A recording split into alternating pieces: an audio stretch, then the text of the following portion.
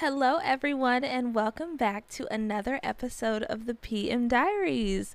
We are your hosts. My name is Paige. And my name is Maddie. Welcome back, Night Owls. It's Wednesday, October 18th, 2023, and it's a beautiful evening in the Windy City.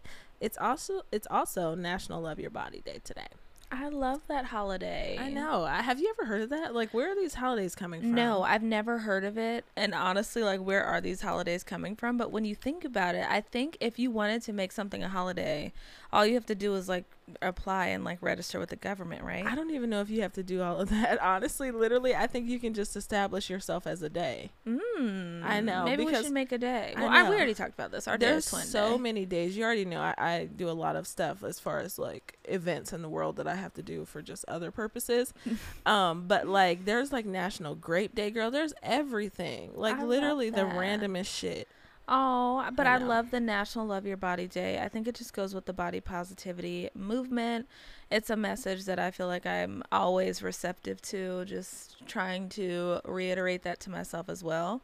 So hopefully everybody listening, love yourself. Yes. And love your body. Yes.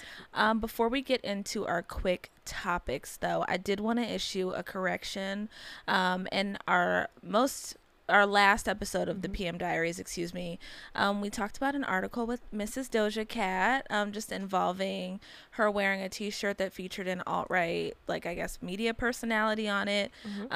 In that article, we did say that Doja Cat had apologized.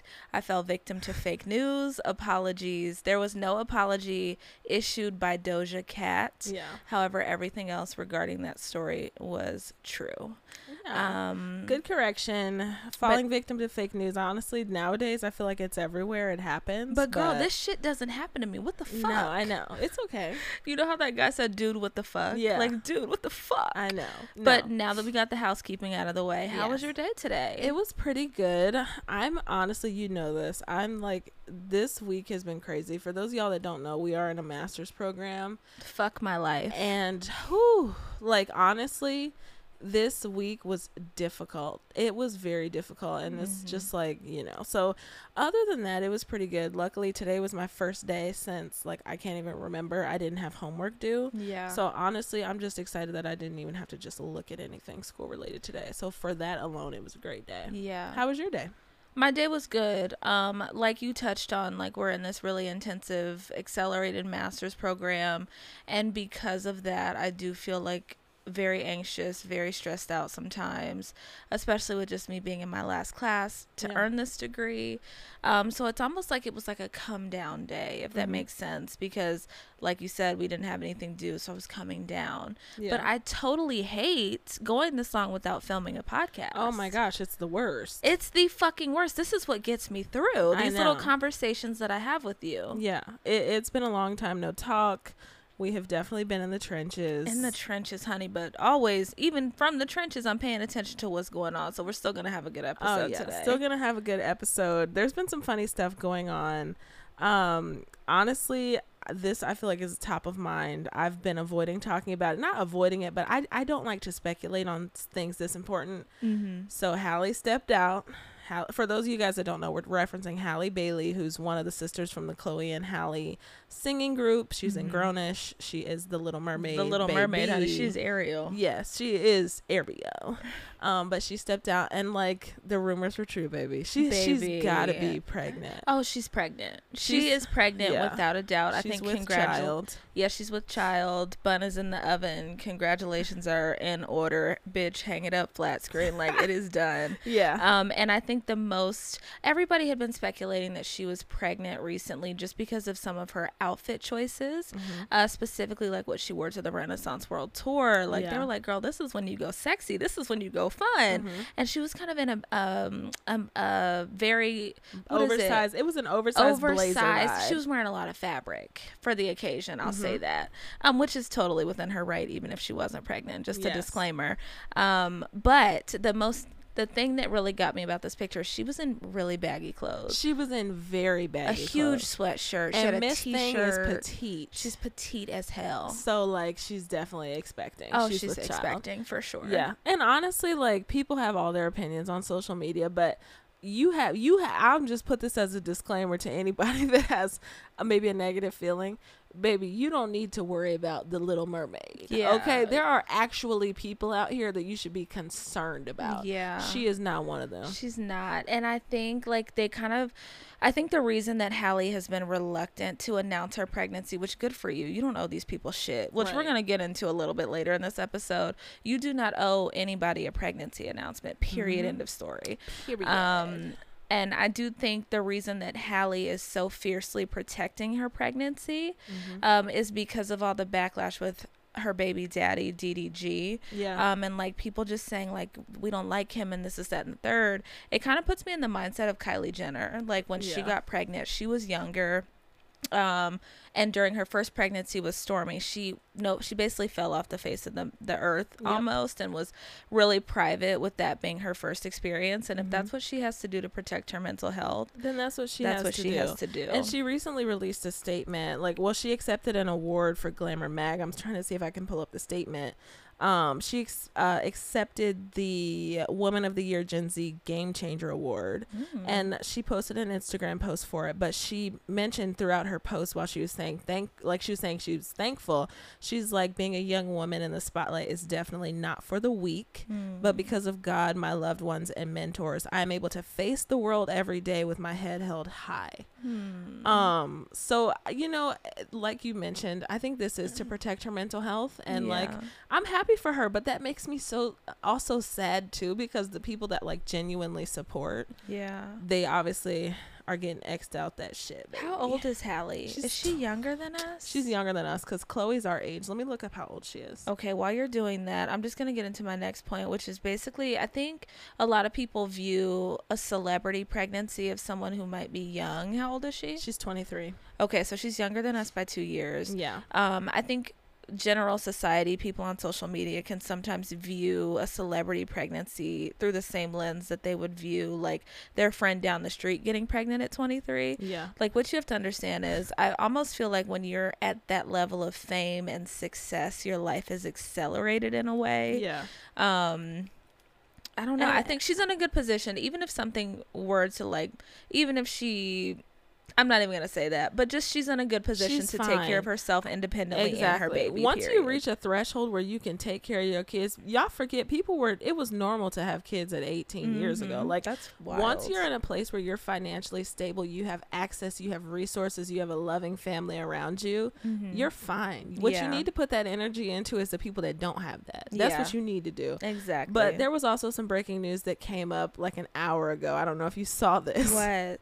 This is not funny. Oh, God. Jussie Smollett reportedly entered into a rehab treatment facility. Now, there's been speculation for years that Jussie has dealt with some mental health issues as well as some drug abuse issues after the hoax where they allegedly chased him down in Chicago and called him all types of names. Oh my god. And racial epithets, and then put a noose and bleach on him. So you know what? I'm happy if Jussie feels like he needs to go to rehab. I'm happy. I'm living for him.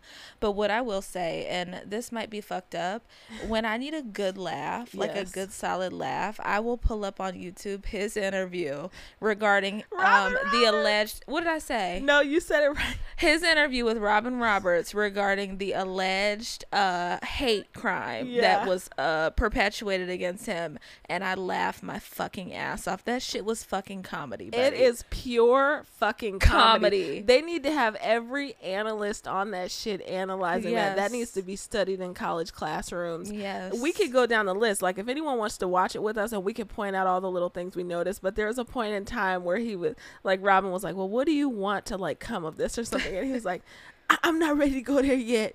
Can I just get a second? Like, can we not go there? And he like turns his head, and like one single tear comes down. God. And like me and Paige, I kid you not, like we will be in this living room watching that video with tears streaming down our face. Oh, how cute is that our living room is our podcast studio. Aww. That is so cute. It's humble. It's so humble, but it's so like cunt, and it's so cute. It is very cunt, because you know what it says? What does it say? It says that like start where you are. And That's look true. start where you are and look where you go. Holy fucking shit. Start where you are. But don't you realize, like, and this is like a transparent moment, but I used to think I needed everything. I used to think, well, no, I can't do this because I have to have this, A, B, C, D, E, F, G has to fall in line before I can get here. And I used to be like that. And now I'm just like, look, this is what I have now. This is what we're rocking with right now. This is what I'm doing. Yeah. And we're gonna see where it goes. I love that. That's cute. Yeah, this living room, we have a lot of fun in this living room. We do have a lot of fun in this living room. We watch a lot of good TV. Speaking of TV, I have recently, I mean, I'd say this is a recent obsession, but like every single day when I come home from work, I put on Beat Bobby Flay. Yes. And I will literally just replay like old episodes. Yeah. And it makes me want to get into my cooking bag because it's soup season, baby. It is soup season. It's definitely giving soup season. It's soup season. I was craving my tortellini the other day, which you used to hate and now you're obsessed with. Well, you know why I said I hated it? Because the cheese. Because the fucking cheese. But now I love it. It's so good. Yeah, it's so good. It's fantastic with the basil honey, and you gotta just trust me. You just gotta know. But you need to share that recipe. So when are you gonna get on that? Maybe I should share the recipe. Maybe you definitely should. Should I get in my cooking bag? You should definitely get in your cooking bag. Okay, but yeah, Beat Bobby Flay. I do just have to say, Paige, I start all the trends. Like, come on now. I used to watch that when we were in high school. I'm trying to think back. Was it out when we were in high school? Yes, that show's been out for forever. Look it up when it came out. But remember, like, I would watch that show, and then I would watch the Great British Baking Show. And the reason this is funny, for you guys that might not know, we do have a little sister. Her name is Harper. And like, I would watch the Great British Baking Show all the time. And at the beginning of the show, like, the funny thing is when they tell the bakers to start baking, they have some crazy way that they say bake. So bake!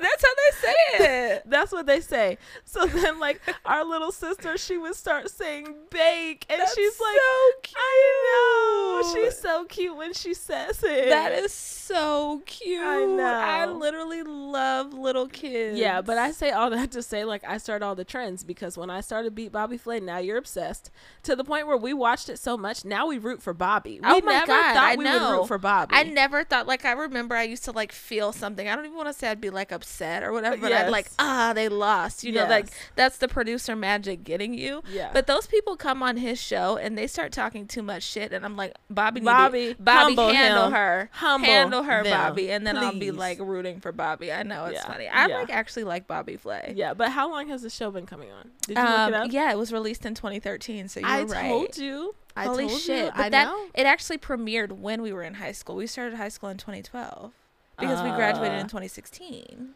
Yeah, 12, 13. But either way, 14, you were right. 15, 16, That's semantics. But yeah, I don't know. It's been we're happy to be back to the pod. Yes, it's been too long. A long time, like, and we'll never go that long again. Never ever. Alrighty, you ready to get into these bedtime stories? I am so ready to get into these bedtime stories today. So starting off with story 1, Britney Spears explains that shaving her head after years of being eyeballed. Britney Spears opens up in her upcoming memoir about previously unknown details of her life, including an abortion she says she had while dating Justin Timberlake, and her highly scrutinized decision to shave her head at a California hair salon in 2007. The choice to shave her head was an act of rebellion, Spears writes, against years of voyeurism and tabloid scrutiny that had targeted her since her meteoric rise to fame in the late 1990s. Saying, quote, I'd been eyeballed so much growing up. I'd been looked up and down, had people telling me what they thought of my body since I was a teenager, Spears writes in one excerpt from The Woman in Me. Shaving my head and acting out were ways of pushing back, she says. Spears says that under a conservatorship that dictated her life for nearly 14 years, as her father and a lawyer controlled everything from the pop star's professional decisions to her finances, she was, quote, made to understand that those days were over now. Saying, quote, I had to grow my hair out and get back into shape. I had to go to bed early and take whatever medication they told me to take, she writes, according to excerpts from the book published by People magazine on Tuesday. In other excerpts from the book, which is published by Simon & Schuster, a division of CBS News' parent company, Paramount Global, Spears recounts more of her experiences under the court-ordered arrangement that gave her father, Jamie Spears, along with an attorney appointed his co-conservator, legal standing to control the most basic aspects of her existence, starting in early 2008. Spears recalls criticism and body shaming from her father, which she says began in childhood and continued into the conservatorship. The anecdotes harken back to Spears' striking testimony in court in 2021, when she successfully made her case to be free from the order. Spears said the conservatorship and her father's dominion over her were abusive, adding, "I've been in shock and I am traumatized." In the memoir, which will be published in full next week, Spears writes that, quote, "feeling like you're never good enough is a soul-crushing state of being for a child. He drummed that message into me as a girl, and even after I'd accomplished so much, he was continuing to do that to me." Wow. That's interesting. Very interesting. So obviously news has been just breaking left and right with this book. I feel like she's doing what Jada Pinkett Smith which she was doing with this shit she's breaking every day. But anyways, number one, like, obviously first up, the abortion with Justin Timberlake. I feel like that news like might not come as a shock as much as we think, because I don't really think it's a shocking thing. I actually think it's fairly common for people. But like, I don't know, I just feel like, number one, like, my head just, we've been watching Scandal, so my mind's just like in fixer mode. Like, how soon of a notice did Justin Timberlake's PR team have? Did they try to stop the story? Like, it just seems like Britney has been silenced for so many years. She doesn't give a fuck about judgment, shame, opinions. She's coming with the heavy hitters and speaking her truth. But then obviously the main part of this article is about like body shaming and what criticism does to a kid, and then especially opening up about like what her dad did. So I just feel like, not that I would say I feel like sorry for Britney, but I think my heart goes to her because I know what that can do to a kid and how it impacts you when you grow up. So yeah, I think very this sad. We've obviously, like you touched on, we've been seeing a lot of news breaking regarding the memoir that will be released. My goal is to read the memoir, but I feel like it's gonna make me incredibly sad. I think conservatorships can get very sticky. We saw the conservatorship with Amanda Bynes, etc. And don't get me wrong, I think there's nuance here, especially when someone is not capable or whatever, maybe wants to be under a conservatorship, etc. But the fact that literally she felt like the only control that she had over her life was to walk into that hair salon and shave and give herself a buzz cut. Like, do you know how sad that is? Like, to feel like you're being controlled that much, that is all you can do. Like, it just reminds me of the people who just yell and have to have really big reactions because they aren't heard any other way. And then you think about the fact that like she was clearly experiencing that level of trauma. She walks out of the place where she just shaved her head to a fucking swarm of paparazzi and criticism for the rest of her life for that choice. Making fun of her, mocking her, disrespecting her. No one was trying to root cause that issue. Nobody had sympathy for her in that moment. And it's just like, when you think about it like that, like, I hate to say like what a tortured life, because I know how blessed she is, but like that is something that I think I can't imagine the pain that comes from like a situation like that. To me it goes back into like that early 2000s paparazzi culture though, right? Where they kind of just, there wasn't that understanding of having empathy or sympathy for these people. Celebrities were literally viewed as subhuman.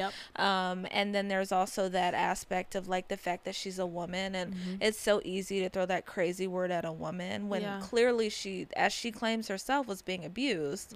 And in a really, really controlling conservatorship, and kind of not able to have autonomy over herself and over her decisions and things like that. And people want to get into the weeds of like what happened beforehand leading up to, like, we don't know that. But what I can tell you is I'm happy that our generation, or paparazzi now, is making an intentional effort to focus on mental health and do our best to like lead with empathy. You're talking about our generation?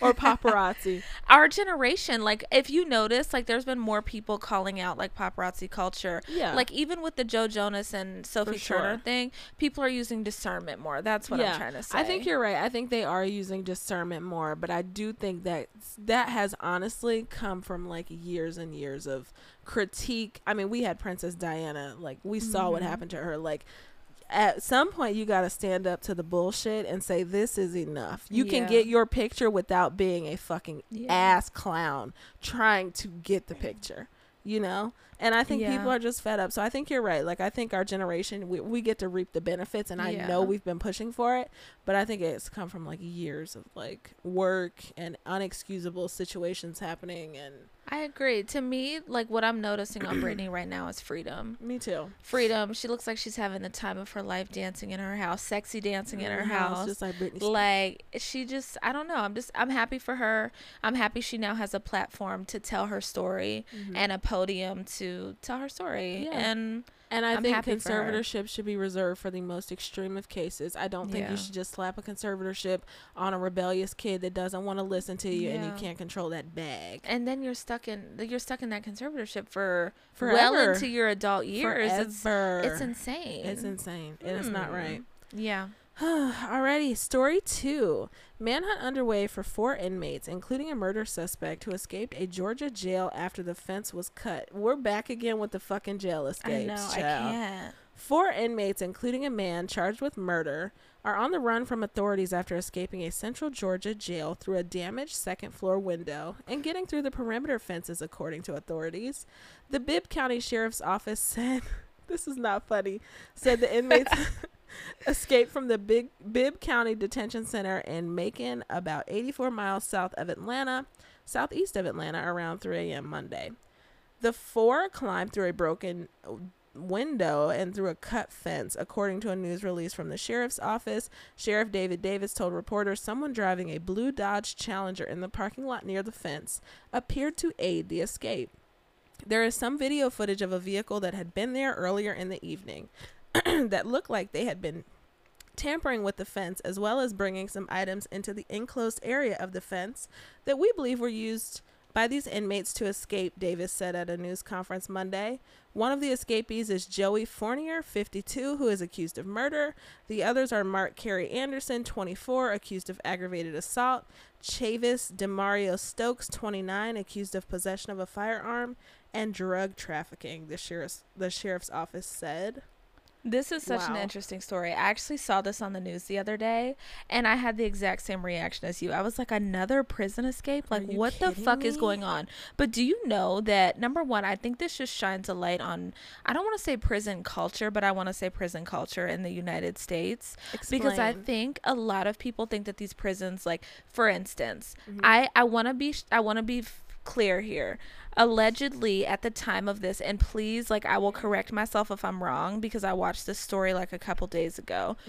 At the time, there was 800 inmates that they were surveillancing, basically, compared to having 10 guards on staff. What? They were so severely understaffed due to not being able to hire COs or correctional officers, etc., that there wasn't enough people on staff. And I'm pretty sure there were supposed to be 30 COs on staff, and there were 10 COs. Wow. Immediately in my head, I'm like, okay, so like these, like, understaffed. Somebody fell in love with one of the COs, and like she helped get him out of jail, or he helped, you know what I mean? But no, that wasn't the story. It was literally because they were so understaffed, they were not able to keep a watchful eye on these inmates. Wow. And I think it shines a light on a larger issue with our prison system. 100% a larger issue with the prison system. I think we hear about staffing shortages quite a bit. We hear about workers being overworked, the extreme conditions, like everything that goes into like working in a prison. I can only imagine. Yeah. But then it also speaks to a larger problem in America. How many times have you heard of like staffing shortages? Nurses, doctors, like there are prominent industries where there are constant fucking staffing shortages. Well, can we get to the root cause of the staffing shortage? Because you're not treating your employees right. It's because you're not, and I don't want to speculate just because I don't know the specifics of this jail, but being a correctional officer is a really, really dangerous job. Very. I want to say that this was a maximum security prison. I mean, someone was, a murderer, it seems, was convicted for murder. Like, he went to jail because he just killed his ex-girlfriend. What? Yeah, one of the people went to jail because he killed his ex-girlfriend. I mean, you're dealing with the most violent criminals. You know what I mean? It's that level. It's a maximum security prison. Yes. That's all I'm saying. Yes. So it's really hard to keep staff, especially if you're not paying them well, because people are reassessing what they value. So I know something clearly needs to be done, because at this point it's endangering the public. Yeah, like something needs to be done, but like the Paige, they're gonna have to pay buku money. Like they're gonna have to pay a lot. In these conditions, are people just gonna choose to go be a CO? Yeah, they're not.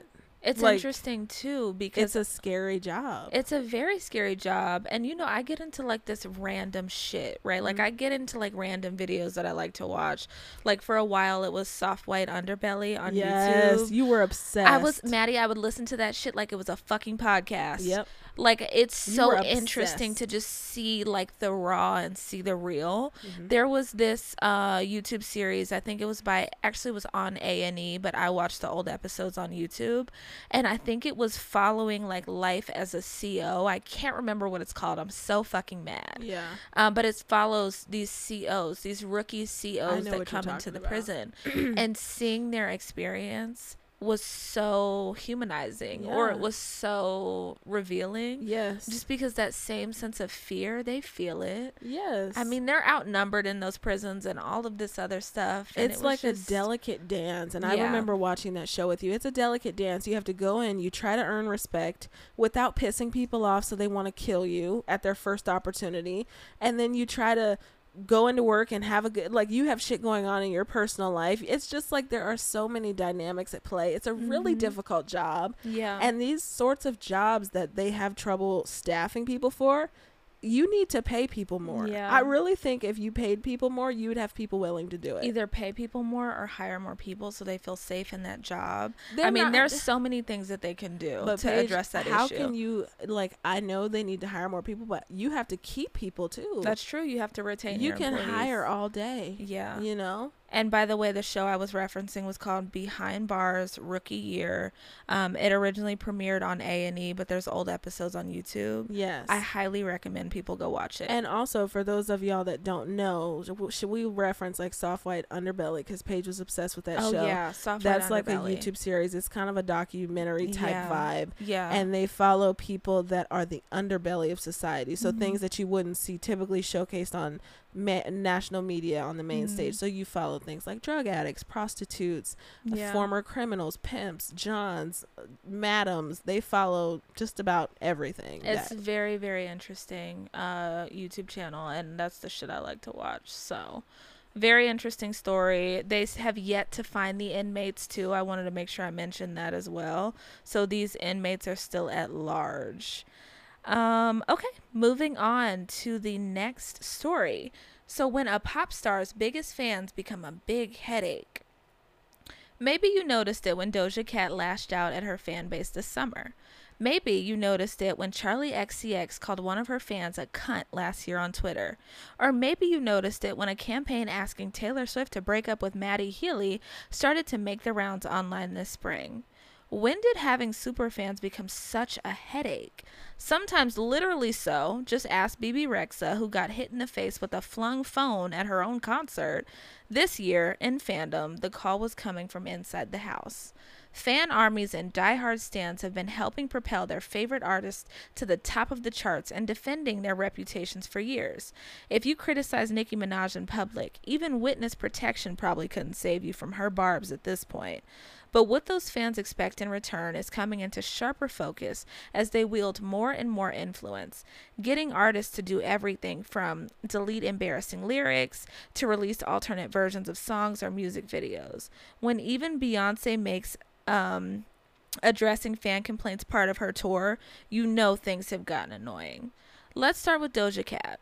In July, the Paint the Town Red rapper disowned the, quote, kittens moniker many of her fans had organized under in a since-deleted thread, saying, quote, my fans don't name themselves shit. If you call yourself a kitten or fucking kittens, that means you need to get off your phone and get a job and help your parents with the house. When a fan pointed out that Doja herself had selected kittens as a fan name years ago, the singer replied drolly, when I was an alcoholic teen. Ooh. Doja's blow-up might have been born of legitimate frustration. Her now music openly wrestles with the pressures of superstardom and ditches the glossy pop of 2021's Planet Her. She has also gleefully embraced being a troll in the past and at times gone out of her way to ruffle feathers. But to her fans who cheered her on her path from internet novelty act to legitimate hitmaker, it must have felt like a slap in the face.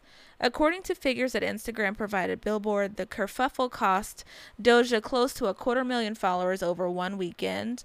One of her Instagram fan accounts, Doja Cat Brazil, almost walked away from covering her, and while none of that has derailed her career by any means, the transgression highlighted the artist-fan dynamic that's become the norm. Fans put in free labor to boost their favorite artists' careers, and in return they expect to be rewarded with, at the very least, acknowledgement and appreciation. Stans today are, quote, treating themselves as employees of their favorite artists, says songwriter AJ Marks, who moderates the Popheads subreddit and hosts the main Podgirl podcast.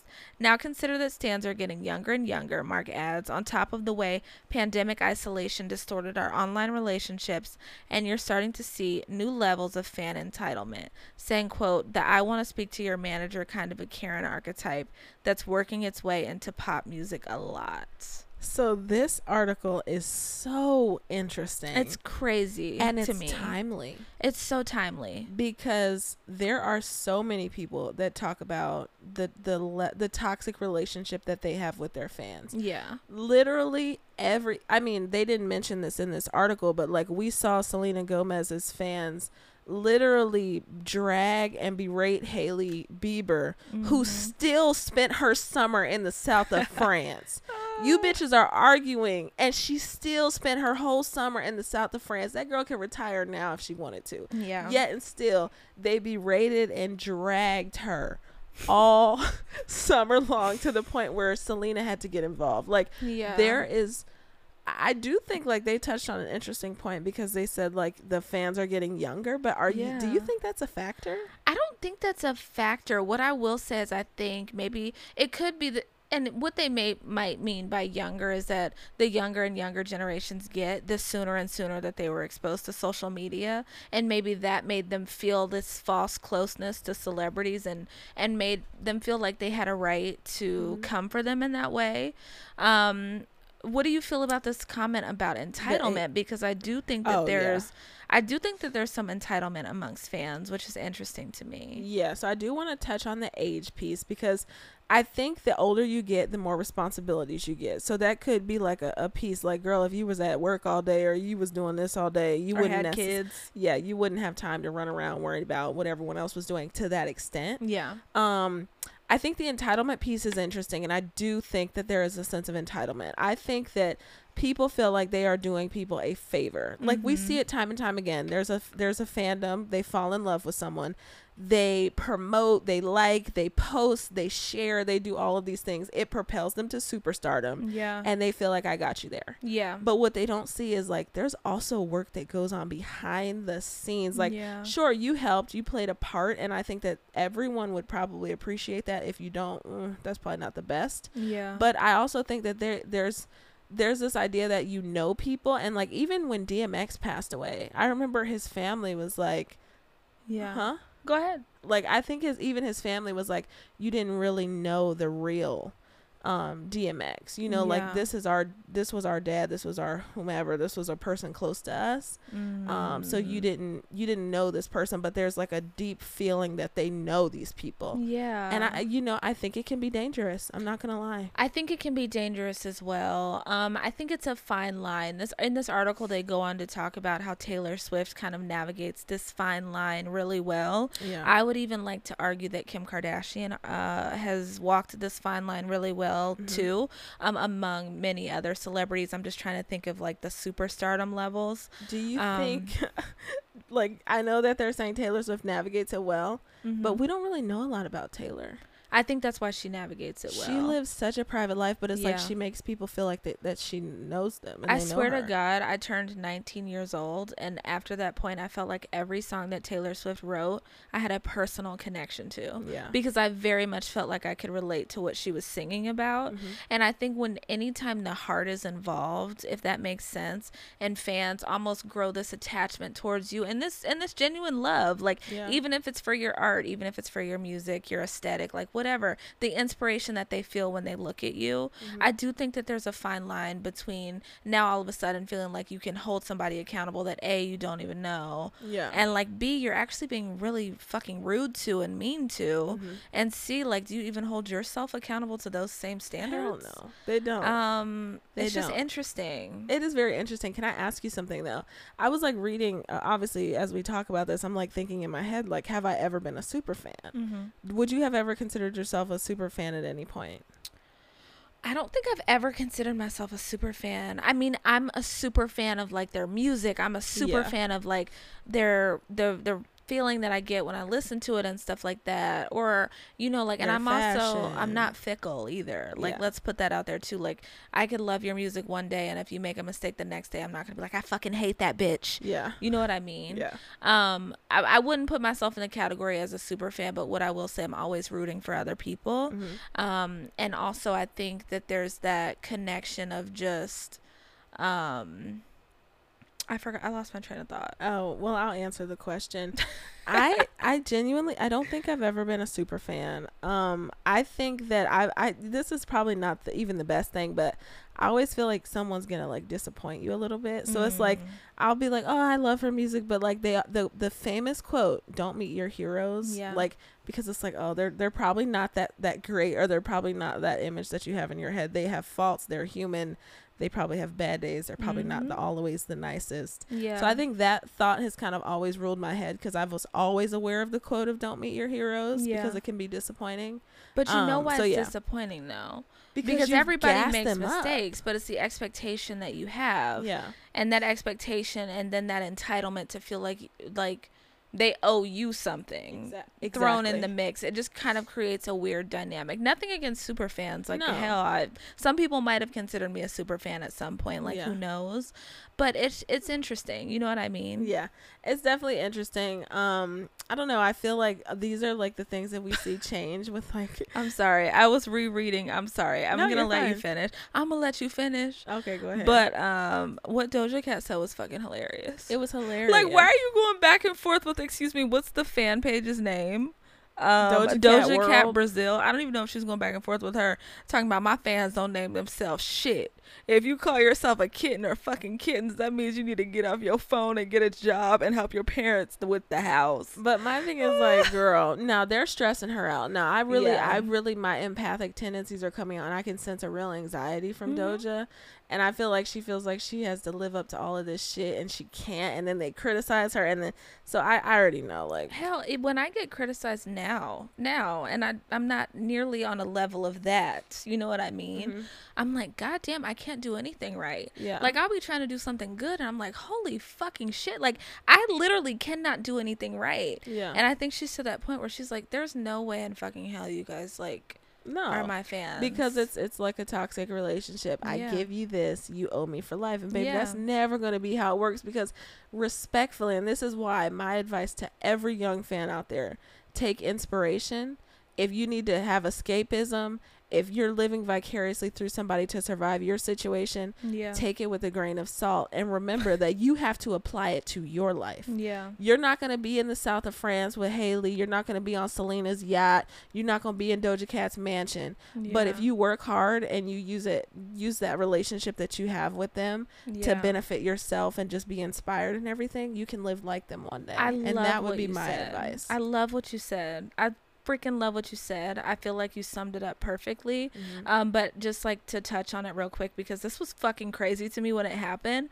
Do you remember during the Vine days, during the MagCon days, when we had Nash Greer, Cameron Dallas, Jack Galinsky or whatever, and Madison Beer was dating Jack Galinsky? Oh my God. And she was outside talking to this group of fans, and this fan, number one, thought it was her place, had the fucking audacity to confront Madison Beer about rumors and nastiness about her relationship with Jack Galinsky, all based off of something speculation of what fan pages were saying. That is entitlement at its core. This video was insane. Madison, obviously, MagCon, if y'all knew about it, you knew about it. If not, it's cool. You can look it up. But like, she was walking on the street and a fan literally got into an argument. People pulled out their phones, started recording. They had to step off to the side over some shit she heard on the internet. She's not even in this friend circle. She doesn't know Madison Beer from a can of paint or from her social media. Exactly. Doesn't know Jack Galinsky, and was going toe to toe with her about her fucking boyfriend that she doesn't even fucking know. And the crazy thing is, though, and you know I will say this, the crazy thing is, this is why it's such a warped, weird ass relationship. These people, they feel like they're doing it in the name of Jack Galinsky. Yeah. She feels like she's defending Jack Galinsky. She feels like, I know this man, he's a good person, I'm defending him.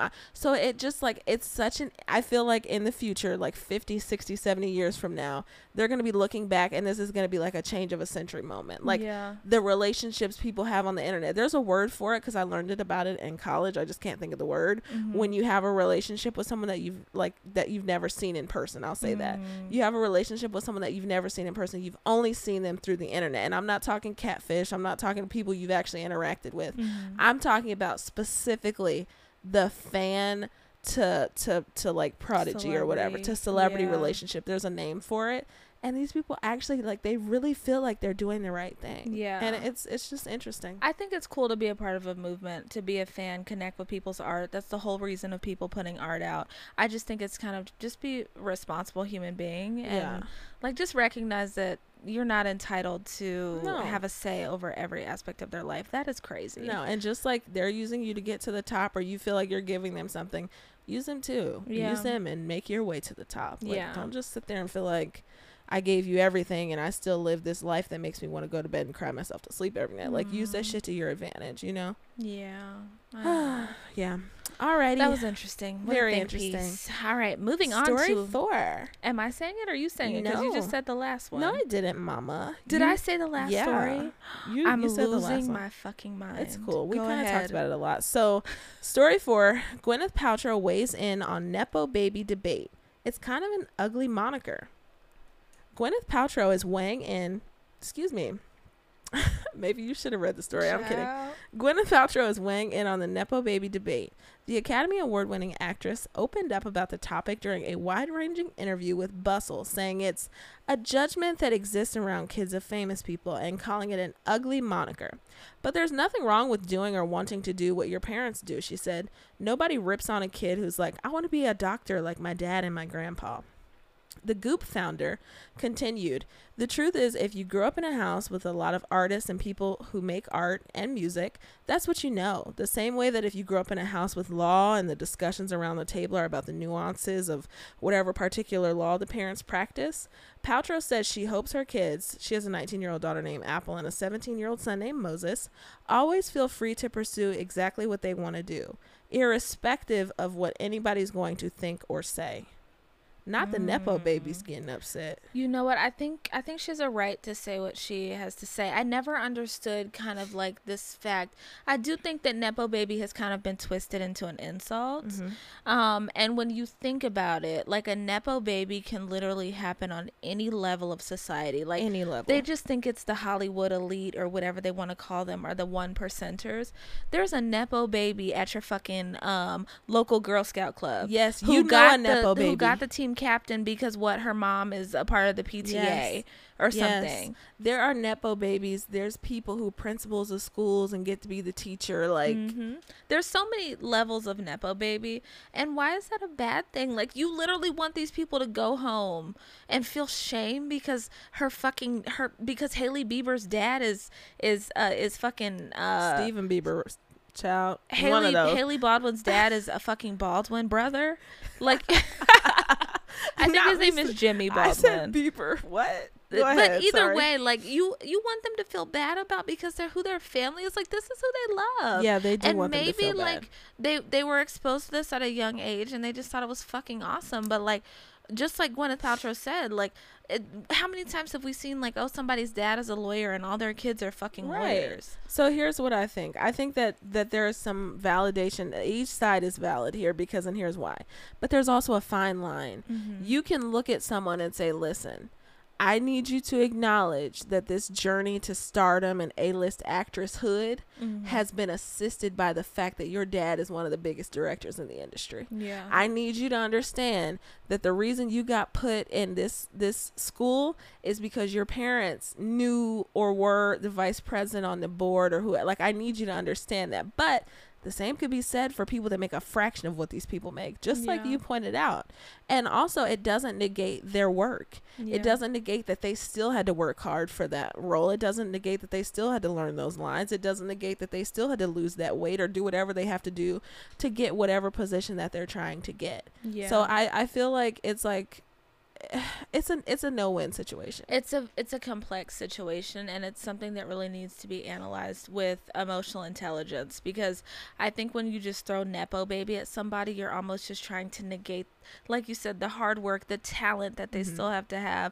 Because if Gwyneth Paltrow couldn't act, baby, she wouldn't be in the movie, period. That would have given them all the more reason to fucking hate her. Yeah. Like, they already hated her, because her dad was some famous guy and because she's beautiful and like has these opportunities. How much would they have ridiculed her if she was a shitty actress?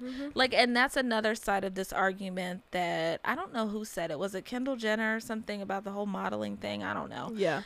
But that's another side of the argument too, is like, at some point, like, that nepotism might get you in the door, but baby, you kind of have to carry yourself, because people aren't just going to do charity for you No. because your dad is some big wig Not somewhere. unless you paying all the time, because look, you have to realize too that these people, just because you got a famous family member or a family member that's well known, it doesn't mean they were liked. Yeah. Like, it's two separate things. But I will say, out of all the things on planet Earth you can get called, I would take Nepo baby. Baby, Yeah. I'm not losing no damn sleep over you calling me a Nepo baby. I'm Yeah. sorry. Like, we need to put it into to like reasonable, That's like true. outrage too. I do agree with that. I do like kind of the reclaiming of the title, kind of taking the power away. We saw Hailey Bieber rocking a shirt that said Nepo baby, etc. I just don't want to make anybody feel bad because of something that they can't control, what family they were born into. Like, they can't control that they fell in love with the same thing. Like, I don't know. I don't want to make anybody feel bad. So I'm happy to see people kind of speaking out. And just like we don't want to make people feel bad, they shouldn't make people feel bad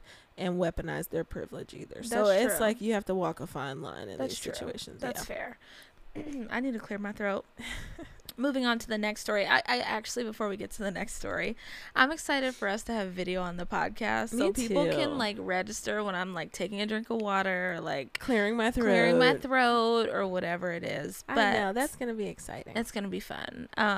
Moving on to story 5. So Millie Bobby Brown is calling out the adults who attack and criticize child actors. Millie Bobby Brown is defending child actors against unwarranted attacks from adults. The 19-year-old knows a thing or two about life in the spotlight, as she became famous at age 12 when Stranger Things premiered in 2016. Brown is now using her newfound status as one of Glamour Mag's Women of the Year to speak up. She shared with the outlet instances of adults calling her names, such as an idiot or a brat, during her early press tour days with the cast, promoting Stranger Things, adding, quote, "I was just penalized for over-talking and oversharing and being too loud."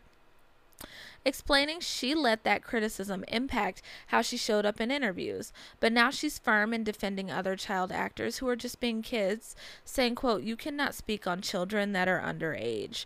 I mean, our brains physically have not grown yet. To diminish and practically stunt someone's growth mentally, strip them down, tell them, hey, listen, you don't look that great. Why are you wearing that? How dare you say that?" Following the show's tremendous popularity, Brown ultimately decided to put up defensive walls to protect herself from outside criticism that she experienced at a young age, saying, quote, "Nobody's allowed in. Nobody can say shit. This is my life, and the only people that are allowed are the people that I open the gate for. Other than that, everybody's out. And yes, it's sad that there are trust issues." And she continued by saying, "And yes, I have issues with having friends. I don't have a lot of friends." Oh, that's heartbreaking. It's so heartbreaking, buddy, but this is a story that we see like over and over again. Over and over again. Nothing was weirder. This shit was weird. Like when you list Paige, and I'm going to get to the scenario, but obviously like when you just hear this out loud, it's crazy. We were in college. We went to a really big football school. We went to the Ohio State University. But like the football team had so much pressure on them. These people were like 18 to like 23. And the weight of the world is on your shoulders. You have 60-year-old motherfuckers calling you stupid, telling you suck, you're never going to be anything, criticizing you. These people are fresh adults. It's weird. It's insane. I'm happy that Millie she's one of the most popular 19-year-olds right now. She's kind of about to step into, I mean, she's always been an it girl, right? But she's stepping into that era now just as she enters young adulthood. I'm happy she's now using her platform to shine a light on this. Immediately, it made me think of the Justin Bieber song, and he's like, what did he say? He's like, this is a direct quote from a Justin Bieber song. He was like, and everybody called me sick, but they never, I felt like they never gave a shit. They criticized the things I did as an idiot kid. And I think it's like, it's so easy for people to see. Again, it just comes back into the humanity of celebrities.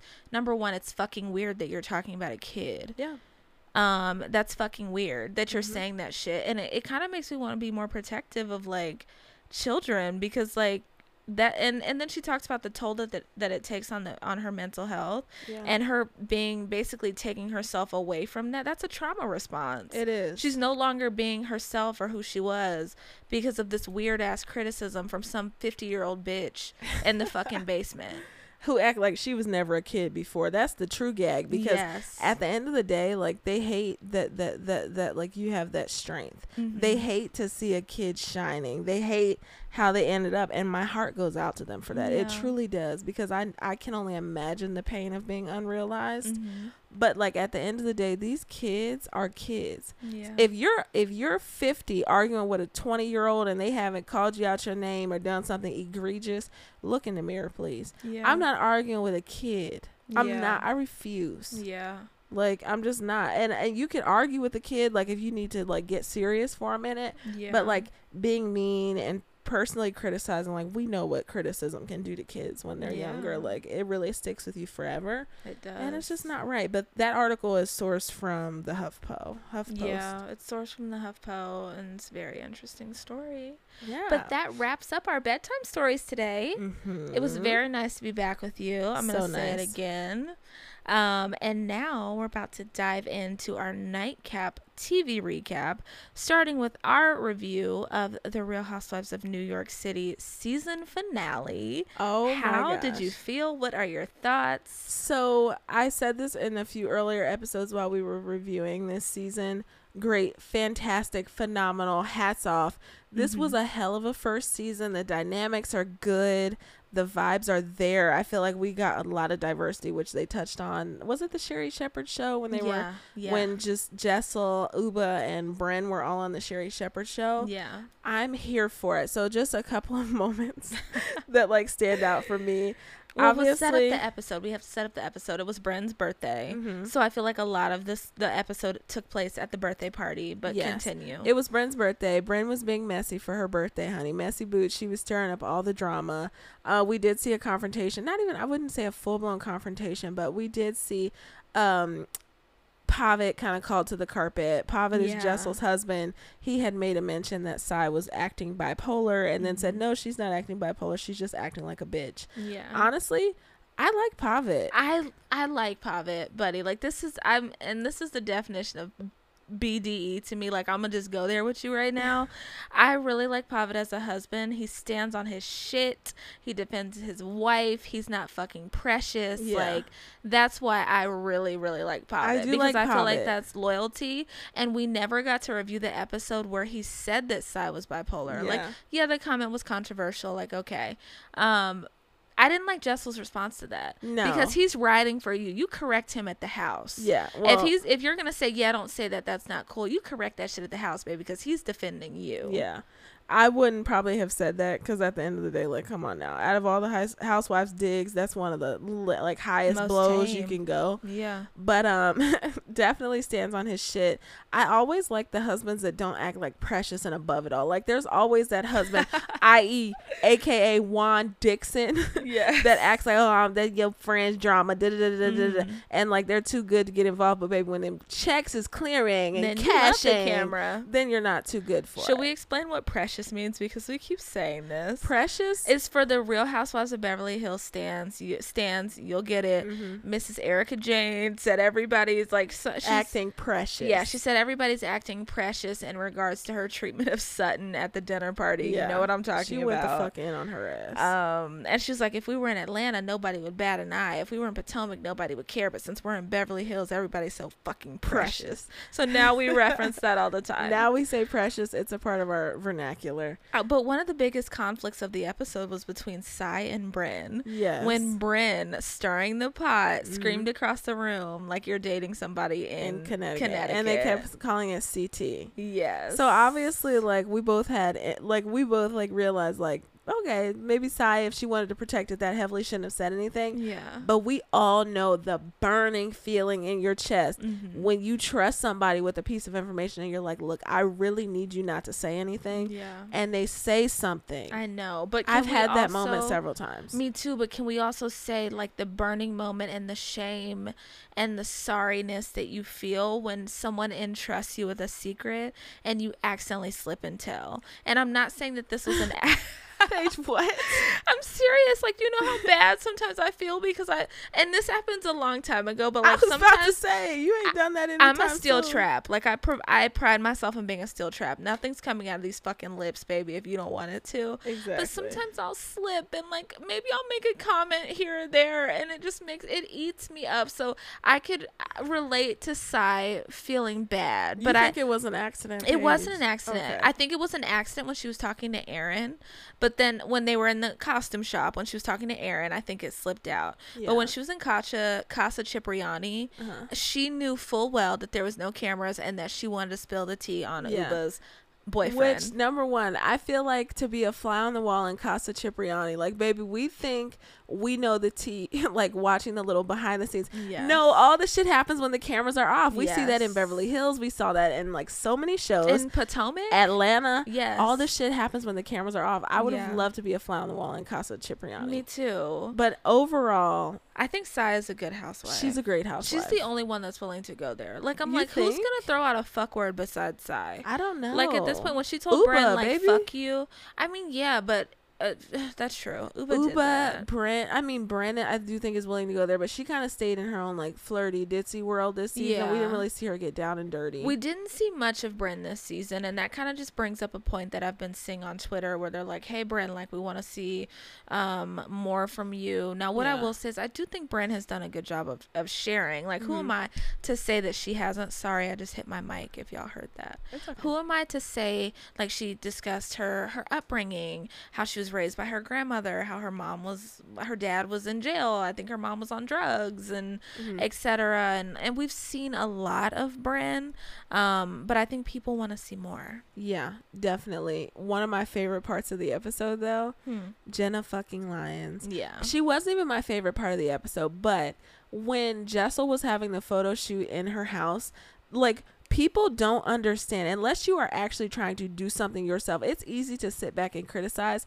If you peeped her when the books were standing and then you peeped her pushing the books back and laying them flat on the most perfect level, editing that because you wanted her shot to be the best, you really got to see why that girl is made of money. Oh yeah. Okay, you got to see why she was the president or whatever the hell she was of J. Crew. Like, that just takes a certain, like, level of attention to detail and also being there there before. And she's gonna be a great mentor to Jessel as she starts up this new journey. So I was kind of sad to see the season end. Me too. But I'm super excited for the reunion. Yeah.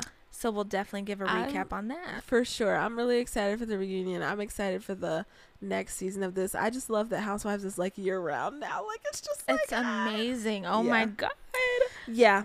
So on to our next nightcap TV recap. We're bringing it back with Housewives, or do you want to do Dancing with the Stars Let's first? bring it back with Housewives, baby. Okay, we're going to bring it back with Housewives. So this time we're going to talk about Real Housewives of Salt Lake City. Yes. Oh my gosh. So the episode was great. They spent the majority of the episode. It was Angie's, what was it? Greek Easter, yeah, which was super interesting. I had never heard of that before. Yeah. Angie's house is stunning. Oh my gosh, stunning. That girl. Angie is such a good housewife. She has the makings of a great housewife. Oh yeah, she has the fashion sense, she has the look, she has the money, she has the house. There's the temper. Yep, she will check a bitch, baby. She will check a bitch even on Easter. Don't get it twisted. Even in front of her daddy, honey, and her priest, baby. She will put you in your place. Yes. But what I really like about Angie's party, she threw a phenomenal party. The level of detail, there was culture, it was luxe, it was rich, food. There was drama. So it was so good. So good.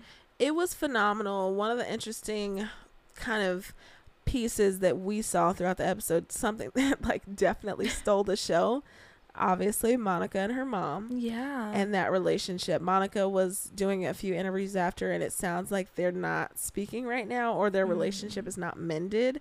So I do feel like Monica is one of the best first season housewives. I'm trying to think who I can compare her to. I know Dorit had a really good first season. Yeah. I'm trying to think of like people that just came out. Ashley Darby had a good first season. Ashley Darby did have that Ashley over there. She did have a really good first season.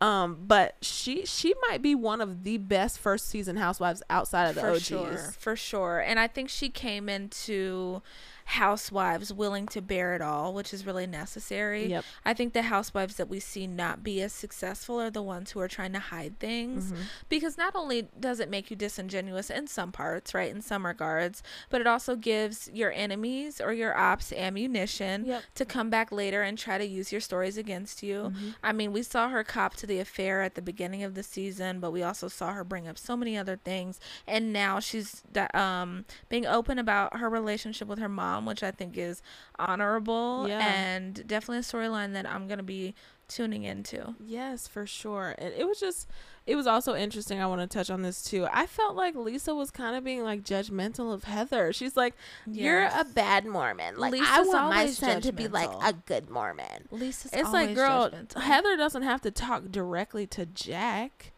You know? Yeah. Like, she can talk to you. Like, why are you being like this? Number one, your son is grown. Let's start there. Your son is 18 years old, 17 years old. He's no longer in that impressionable phase. I mean, maybe in some regards, but at this point, you have him very much so out in the world creating his own opinions and stuff like that. For her to be acting like Heather is a danger or could potentially influence Jack shows insecurity to me. Yeah. Because I won't even go down that rabbit hole. But it was very judgmental against Heather. I do think that we are seeing a different side of Whitney this season too. Definitely. I don't think we've seen her with marital issues. Never. But it's probably because honestly there was always a distraction. Like when he left the house, it was like, look, I've been raising these kids this many years. This is what I've been doing. Now enters housewives, enters money, enters resources, enters access. And it's like, baby, you bringing money to the table isn't enough anymore because now I'm doing that too. 10,000%. So I'm expecting you to take it, step your pussy up a little bit. 10,000%. I think you touched on it. I think the dynamics have changed, not because Justin got a job again or went back to work.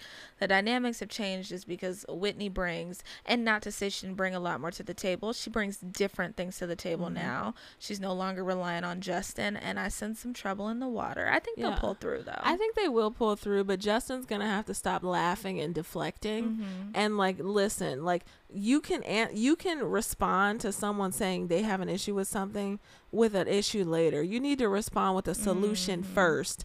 We can tackle the next issue later.